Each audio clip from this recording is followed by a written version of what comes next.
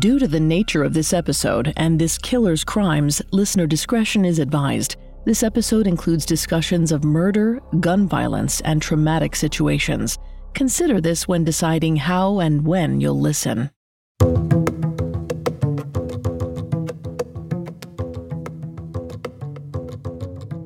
If I say CIA, you probably have a reaction or two. You likely know the letters stand for Central Intelligence Agency, the U.S. agency charged with national security and defense. And if you watched enough spy movies, you might picture the CIA as efficient, all-knowing, and all-powerful. It's a comforting thought. However, in reality, the agency has made many mistakes. Just ask President Eisenhower, who didn't look favorably on intelligence agencies while in office. Thanks to the messy state of affairs around the CIA, Eisenhower said he'd leave a legacy of ashes. To protect the U.S., the agency engages in covert operations across the globe. But those might not go as planned. And 5, 10, or 20 years down the line, as we'll soon find out, the consequences come back to haunt them. Today, we'll trace one of those domino effects, a CIA operation that leads a gunman to get revenge, and then a shooting that kicks off a worldwide manhunt. Problem is, as the investigators hunt down the terrorist, they don't stop to wonder, how do you strike against terror without restarting the cycle of revenge?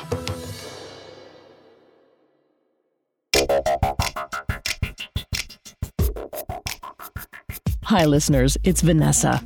Welcome back to Manhunts, a special series on serial killers, taking you through the most dangerous, mind-bending, and heart-pounding manhunts in history.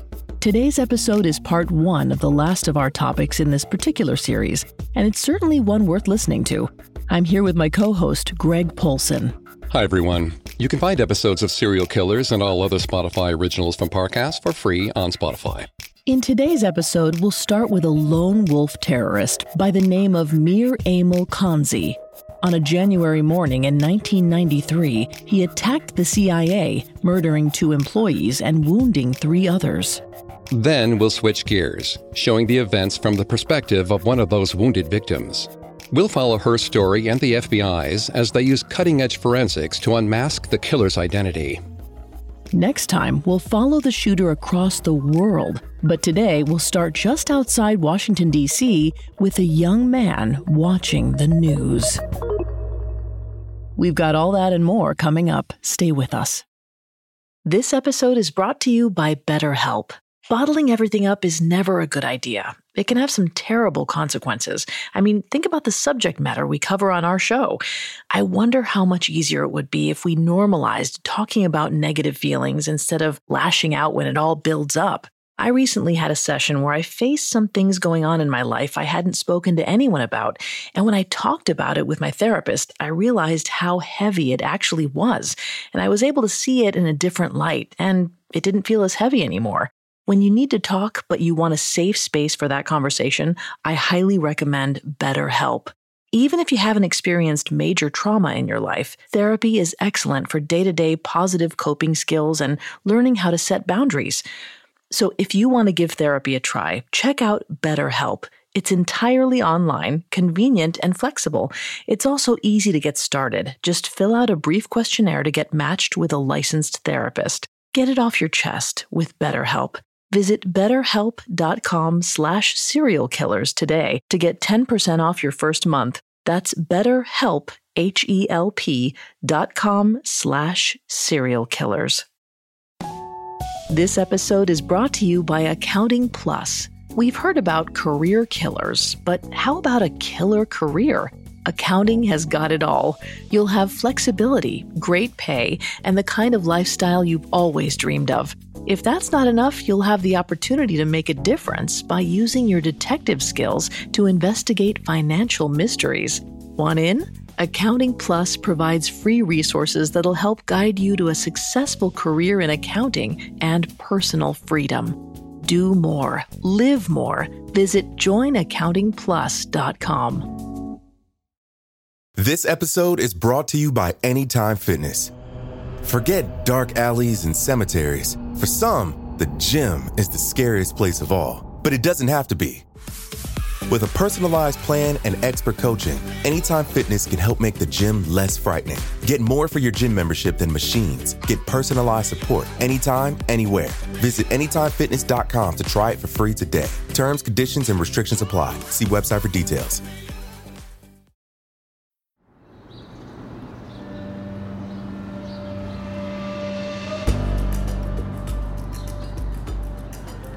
In 1993, Kansi was a young man in his late 20s, living in a small apartment outside Washington, D.C. The Pakistani expat had moved to a peaceful suburb a couple years earlier, ready for a fresh start. But though he came from a well-connected family back home, he barely had any close friends in America, and he butted heads with other Pakistani expats. A reporter once asked a friend of Kansi's if he was anti-American, and the man responded, quote, "Sometimes he was, but basically he was weird," end quote. He was a loner who mostly kept quiet. That is, until he or his roommate Zahed watched news about the Middle East. Then, Kansi would go haywire, yelling at the TV. He was angry at the treatment of Muslims, the bombing of Iraqi soldiers, the slaughter of Bosnian Muslims, the persecution of Muslim Palestinians. As the news flickered on the screen, he told Zahed he'd finally had enough. He was going to do something big. His roommate brushed off the comment at the time. Kansi was always saying weird things. But now we know Kansi wasn't kidding. He was planning an act of terror. Vanessa's going to take over on the psychology here and throughout the episode. As a reminder, she is not a licensed psychologist or psychiatrist, but we have done a lot of research for this show. Thanks, Greg. While we might have the impression that terrorists are violent men working with well-organized militias, psychiatrist Ayad Siraj paints a different picture. He said terrorists are, quote, usually timid people, introverted, not violent at all. Besides their shyness, they seem to have a low self-esteem, end quote. That makes sense in Kansi's case. His alienation could have been a factor, and while terrorist motivations are complex, pioneering political psychologist Gerald Post noted that the human need to belong can drive people to violence. When taken to extremes, the desire to be part of something bigger can lead to a deeply ingrained hate for those outside the group. Post described terrorists as having a, quote, dualist psychology, we against them, the good ones against the bad ones. Kansi could definitely relate to that. As he later said, his primary motivation was, quote, retaliation. This was like a tribal revenge. Everyone in the other tribe is considered a legitimate target, end quote. That being said, Kansi was also unique. He wasn't part of a massive coordinated attack like those that took place on 9/11. Instead, terrorism expert Jessica Stern, who interviewed Kansi, classified him as a certain type of terrorist, a lone wolf avenger. She claimed, quote, lone wolves often come up with their own ideologies that combine personal vendettas with religious or political grievances. Kansi had plenty of all three. As we already mentioned, he objected to the treatment of Muslims worldwide, but there were likely personal stakes as well, which takes us for a moment to Kansi's childhood. He grew up in the city of Quetta, Pakistan. During his youth, it was a city known for orchards and dried fruits. But by the time he was a teenager, the CIA had moved in. Now, there's a lot of history we could unpack, but what you need to know for Kansi's side of the story is this. Starting in 1979, the CIA was helping Afghanistan battle the Soviet Union, but they used Pakistani tribesmen in Quetta to do so. According to a 1995 New Yorker article about Kansi that included his father, Abdullah John Kansi, he and Mir Aimal's uncle were connected to the CIA and possibly transported weaponry to Afghan guerrilla fighters. The job lined their pockets, but it came with consequences. During that time, Kansi's uncle was murdered, possibly related to CIA plans, and guns were suddenly everywhere in Quetta. 16-year-old Kansi wasn't immune to the fallout. He started training with assault rifles at rebel fighter camps, and like many of his classmates, he brought along his trusty AK-47 to school each day. He was just one of many children who grew up in the shadow of the CIA's activities, and by 1993, he'd moved to the U.S., just 20 minutes away from the agency that had turned his home into a smuggler's paradise. And though Kansi wanted vengeance on behalf of all Muslims, he was also motivated by his personal experience. That included the values of his tribe, the Pashtuns. The group lives by a code that has a lot to do with honor, loyalty, and an eye for an eye sense of justice. Not violence exactly, just retribution. But in Kansi's hands, these principles translated to revenge. The 27-year-old worked on a plan. At first, he thought about hitting the White House or assassinating James Woolsey, the head of the CIA. They were the real decision-makers. Kansi said, quote, "I did not want to kill ordinary Americans, only government officials, and they are not normal people. Therefore, they are legitimate targets," end quote. But they were also difficult targets to hit. Kansi had no idea how to find the head of the CIA, much less how to catch him unaware. So he considered other options like embassies. That being said, Kansi wasn't hoping to cause any policy changes necessarily. To him, vengeance wasn't a means to an end. Vengeance was the end.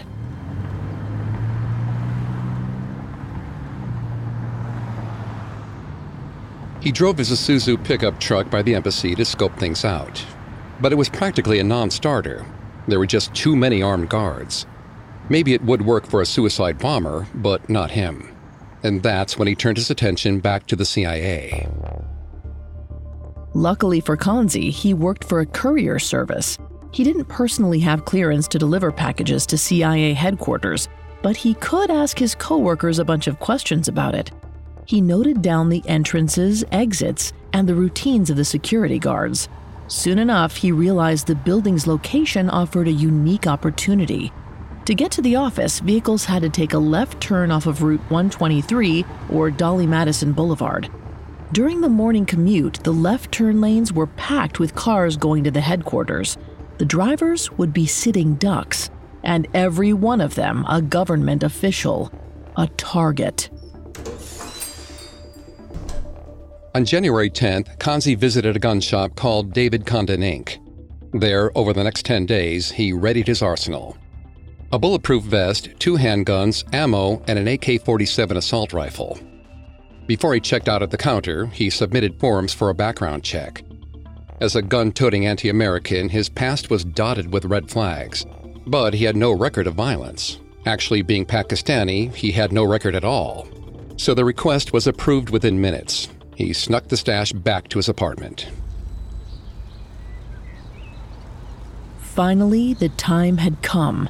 January 25th was a crisp, wintry day.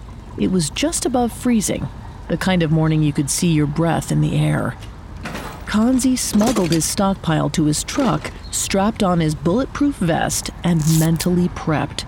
He expected to get in a shootout, and he knew there was a good chance he'd be killed. But revenge was what he wanted. So, when he was ready, he hit the road for Langley, Virginia. He headed down Route 123. Around 8 a.m., the left-hand turn lane came into view. Up ahead, he saw a long row of cars, queued up just as he'd expected. He pulled in at the end of the line. Moments later, he stepped out of the pickup, AK-47 in hand. Expressionless, he casually strolled between the 2 columns of cars, as if he had all the time in the world. Then, he started shooting. Coming up, an FBI agent hunts his first terrorist. This episode is brought to you by Accounting Plus. We've heard about career killers, but how about a killer career? Accounting has got it all. You'll have flexibility, great pay, and the kind of lifestyle you've always dreamed of. If that's not enough, you'll have the opportunity to make a difference by using your detective skills to investigate financial mysteries. Want in? Accounting Plus provides free resources that'll help guide you to a successful career in accounting and personal freedom. Do more. Live more. Visit joinaccountingplus.com. This episode is brought to you by Anytime Fitness. Forget dark alleys and cemeteries. For some, the gym is the scariest place of all. But it doesn't have to be. With a personalized plan and expert coaching, Anytime Fitness can help make the gym less frightening. Get more for your gym membership than machines. Get personalized support anytime, anywhere. Visit AnytimeFitness.com to try it for free today. Terms, conditions, and restrictions apply. See website for details. And now back to the story.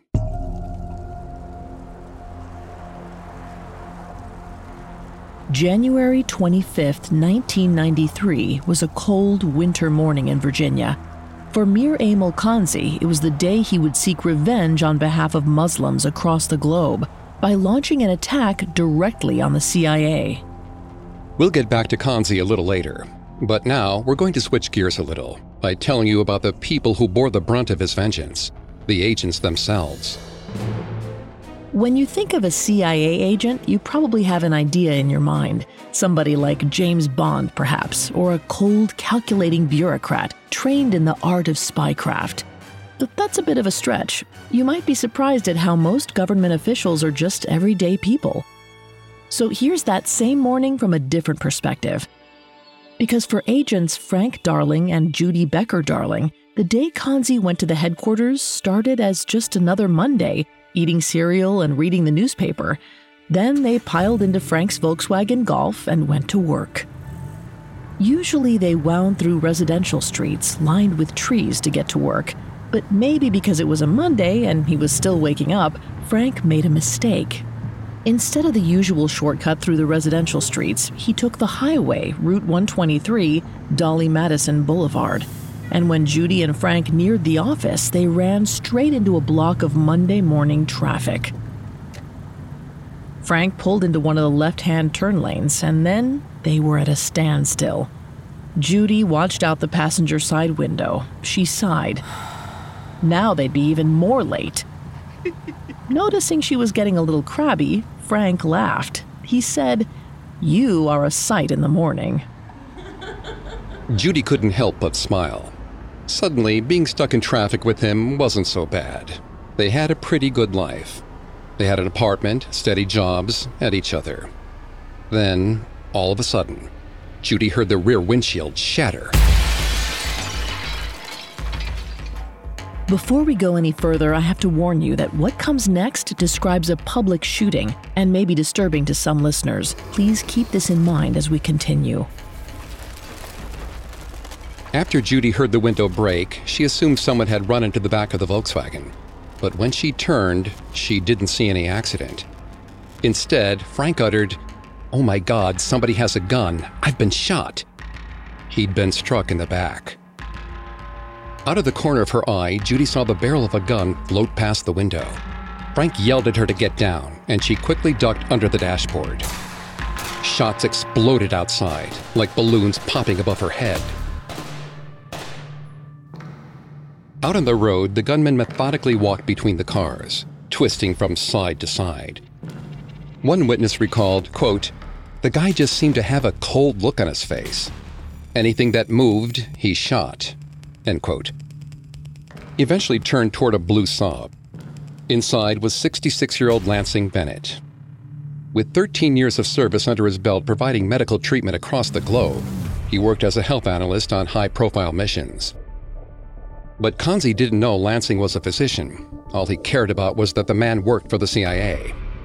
He pointed the rifle through the driver's side window at the man's chest and pulled the trigger. Lansing was killed, and Kansi moved along to another car. He pointed the rifle at a woman this time, and the two made eye contact. She froze in shock. But instead of pulling the trigger, the shooter lowered his weapon and moved on. That's when he noticed Frank, still breathing, near the back of the line. He was writhing in his seat, looking for a way out. The gunman walked back to the Volkswagen to finish the job. At this point, Judy was hunched over in her seat, praying the shooter would run out of bullets. She yearned to know what was going on, so she lifted her head above the dash just to get a peek. It was bad timing. She found herself face to face with the barrel of the gun. Next to her, Frank begged her to duck back down, and she hit the deck.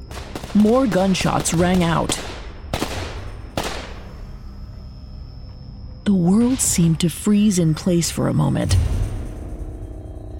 Judy looked down at her clothes. A red fluid splattered on the skirt she'd ironed that morning. At first, she didn't realize what it was. But when she looked at Frank, she saw part of his head was totally gone.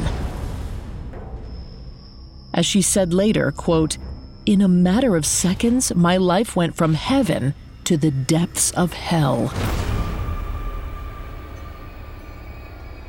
Covered in blood and brain matter, Judy screamed and leapt out of the car, running right past the shooter, who watched with an icy stare.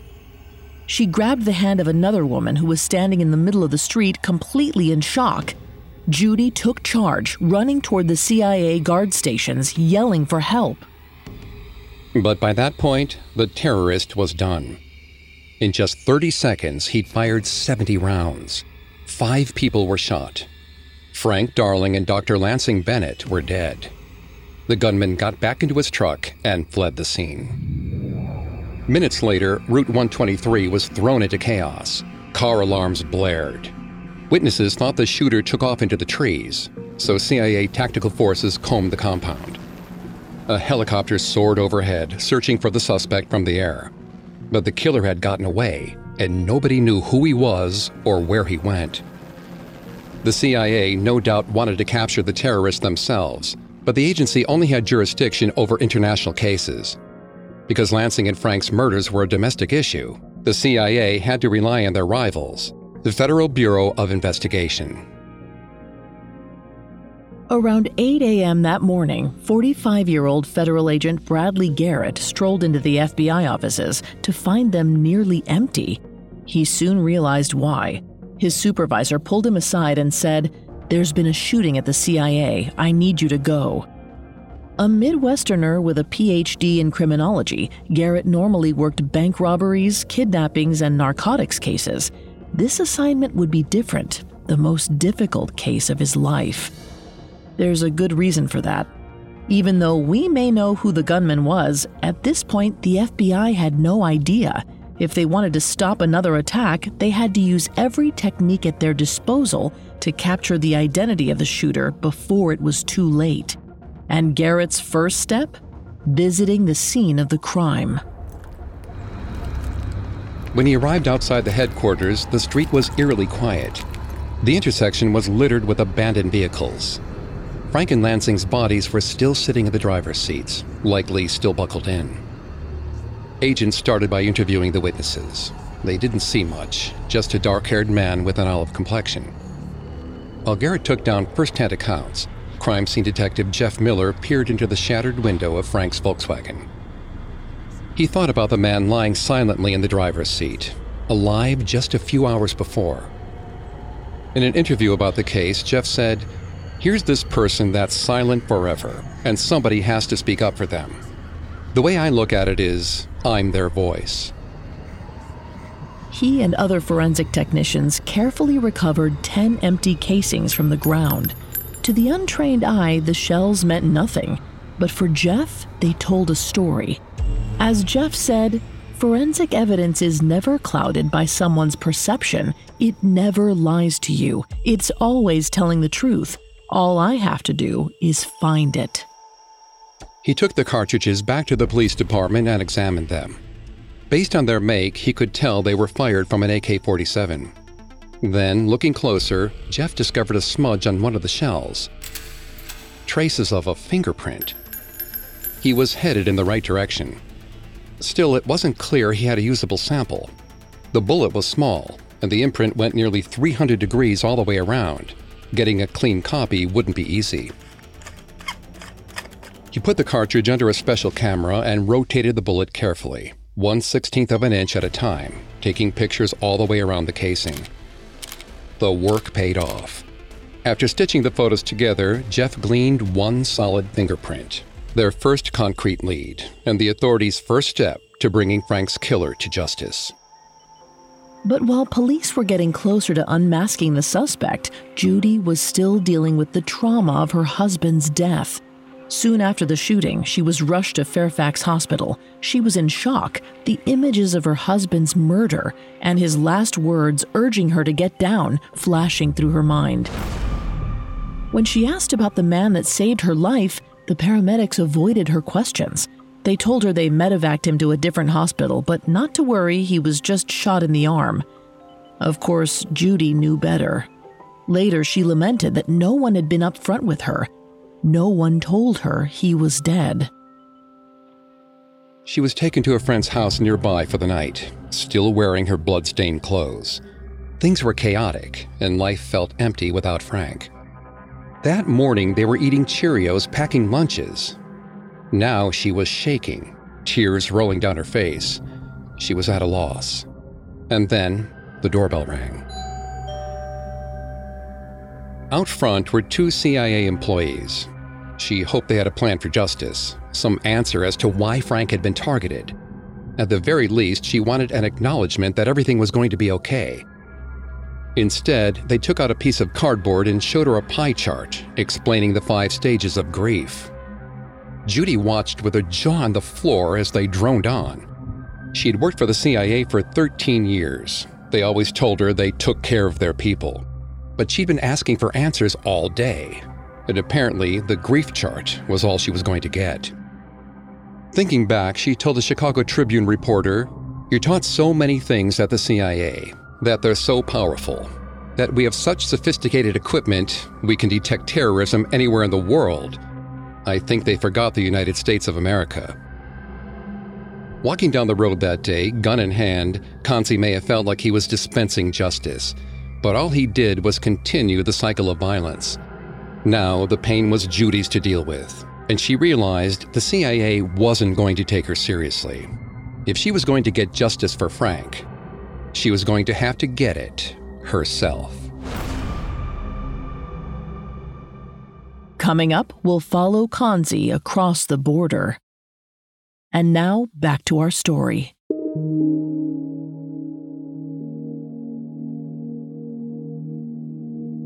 On the morning of January 25th, 1993, there was a shooting spree at the CIA headquarters. 2 were killed and 3 were injured. We just heard about it from the perspective of those victims, like Judy Becker-Darling, who went home that night alone without her husband. But now we're going to return to the shooter himself, Mir Aimal Kansi, and then hear how the FBI deduced he was behind the murder. Let's come back to the moments immediately after the shooting. With the AK-47 still hot in his hands, 28-year-old Kansi lowered his weapon.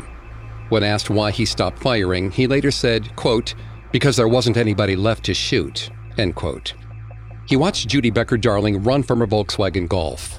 She grabbed another woman's hand and took off toward the CIA building. Kansi had a clear line of sight. He could have gunned them down, but because Judy and the other employee were women, Kansi claimed it was against his religion to kill them. Instead, Kansi got back into his Isuzu pickup truck and peeled off. The next thing he did was stop at a park and wait. Law enforcement carried out their initial search with Kansi sitting just 5 minutes away. He was confident that the cops would come for him. He'd be arrested or shot. There was no point in running. So he waited for an hour. Then longer. But no one came. Eventually, Kansi grabbed his things and went home. He hung up his clothes and tucked his gun underneath the couch. He hadn't expected to make it this far. Now he was left alone with his thoughts and the consequences. The psychological effects of revenge are complex. Aggression researcher David Chester said, quote, "Revenge can feel really good in the moment, but when we follow up with people 5 minutes, 10 minutes, and 45 minutes later, they actually report feeling worse than they did before they sought revenge." The reason is a little surprising. By retaliating, subjects feel they've made the original injustice more real. They force themselves to dwell on their grievances rather than finding other ways to cope. Mir Aimal Kansi hadn't planned on making it out of the CIA headquarters. Now he had a whole new set of decisions to make. He had no idea what to do or where to go. So he settled on heading home. That afternoon, he got in touch with the grocery store owner, Mohammed Youssef, who connected him to someone who ran a small travel agency. Kansi was a regular at the store, but there was no way Mohammed knew what the young man had done. Through Mohammed, Kansi bought a one-way ticket for $740 cash, leaving the very next day.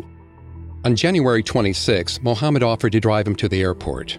When the traveler hopped in his car, Mohammed noticed he only wore slacks, a t-shirt, and a sweater, even though it was January. Kansi didn't even have a suitcase. Mohammed asked if he was really going to Pakistan without bringing any gifts or luggage. Kansi was cool and dismissive. He assured the man he was fine. All he needed was to get there safe and sound. And he did. He made it to Dulles Airport in Chantilly, Virginia without a hitch. Many hours later, Kansi stepped into the desert air of Quetta, Pakistan.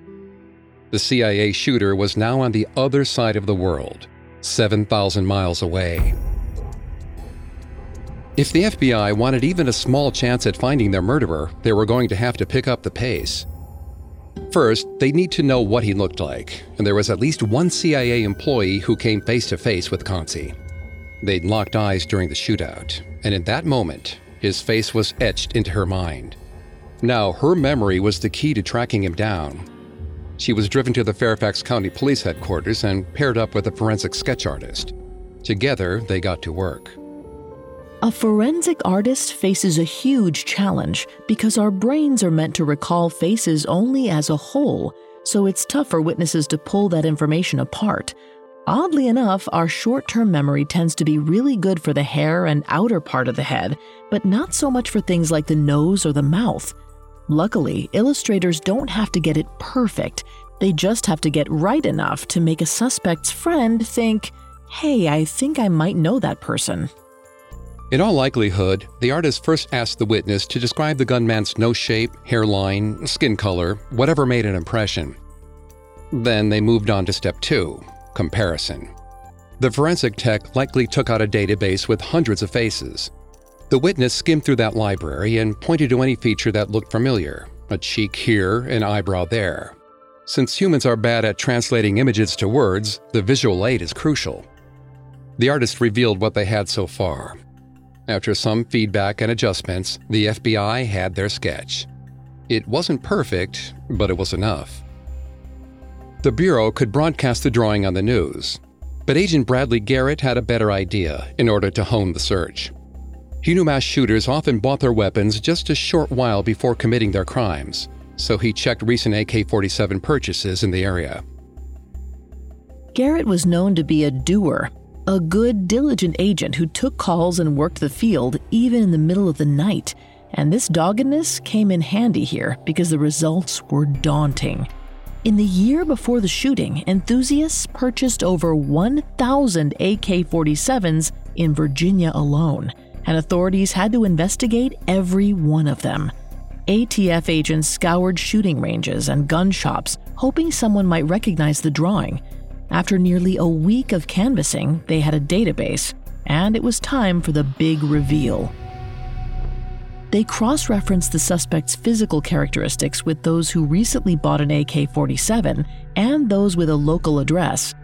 Only one name came up: 28-year-old Mir Aimal Kansi. The FBI had their lead. They paid Kansi's apartment a visit, but without a warrant, they couldn't just barge in. Agents had to wait for his roommate, Zahed Mir. It was an agonizing delay. Due to a miscommunication, another week went by while they staked out the building. All the while, the shooter was slipping from their fingertips. Finally, on February 8th, they caught the apartment at the right time. Zahed opened the door. Turned out, 3 days after the shooting, Zahed noticed Kansi was gone and filed a missing persons report. The cops looked at each other. This was getting more promising by the moment. But the apartment itself was barren. It seemed like Zahed and his roommate were both getting ready to move. There was little there but furniture. Still, the agents searched the place and found a suitcase hidden in Kansi's room. Inside were 2 automatic pistols, ammunition for an AK-47, and a bulletproof vest. Zahed was shocked. He had no idea he was sleeping just feet away from an armory. But that wasn't all. Wrapped in plastic, stuffed under the couch, they found yet another gun, an AK-47. They also found a long, tan field jacket hanging in a closet. From there, Zahed led the officers to Kansi's truck. Witnesses at the crime scene remembered seeing a brown station wagon, but this was close from a certain angle. They peeked into the window and gasped. Inside was a map of the CIA headquarters and a newspaper clipping about the director, James Woolsey. Clearly, Kansi didn't bother covering his tracks. He was looking guiltier by the second, but they still didn't have concrete proof. So far, everything they found was circumstantial. What they needed was evidence that placed Kansi at the scene of the crime on January 25th, something irrefutable. And that's when investigator Jeff Miller had an idea. At the Route 123 intersection, Jeff looked at the shattered glass blanketing the asphalt like fallen snow. He knew it wasn't regular glass, it was auto glass. And that meant it was distinct in an important way. Different countries use different types. As we mentioned earlier in the episode, Frank Darling and Judy Becker Darling drove a German Volkswagen Golf to work that day. The other homicide victim, Lansing Bennett, sat in a blue Saab 900S, made in Sweden. Finally, there were other vehicles in the left-hand turn lane that day, many from America. Jeff looked at the various cars, imagining the gunman standing just feet away, firing straight through the windows. The glass would have shattered into a million little pieces, floating out from the vehicle and showering the shooter. Because he stood so close to the action, the particles likely embedded themselves deep into the gunman's clothing. The shards were so tiny that the suspect likely didn't notice. But if authorities discovered these exact 3 types of glass on Kansi's coat, it would mean he was almost certainly outside the CIA headquarters on January 25th. It would mean they found their shooter. Jeff could hardly wait to test out his theory. He had technicians comb Kansi's field jacket with a brush. Tiny shards of glass, some invisible to the naked eye, fell from the material. They carefully placed the fragments onto a slide, then put them under a microscope. Sure enough, they found 3 types of glass lodged in the coat: American, Swedish, and German. Between the AK-47, the fingerprint, and the glass on the jacket, the FBI now had enough evidence to charge Mir Aimal Kansi with capital murder and malicious wounding. The FBI put out a $100,000 reward for his arrest. Agents canvassed the Pakistani-American community, asking if anyone had seen the 28-year-old.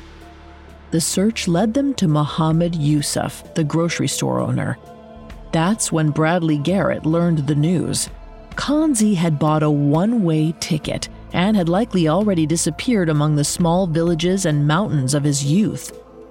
2 weeks after the shooting spree, Garrett realized the shooter was halfway across the world in the nation of Pakistan. The international manhunt had begun.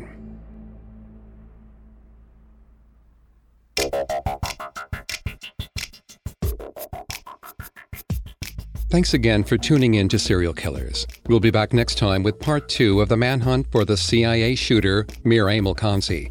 We'll return to Judy Becker Darling's own desire for revenge and follow the FBI as they go undercover in Pakistan. You can find all episodes of Serial Killers and all other Spotify originals from Parcast for free on Spotify.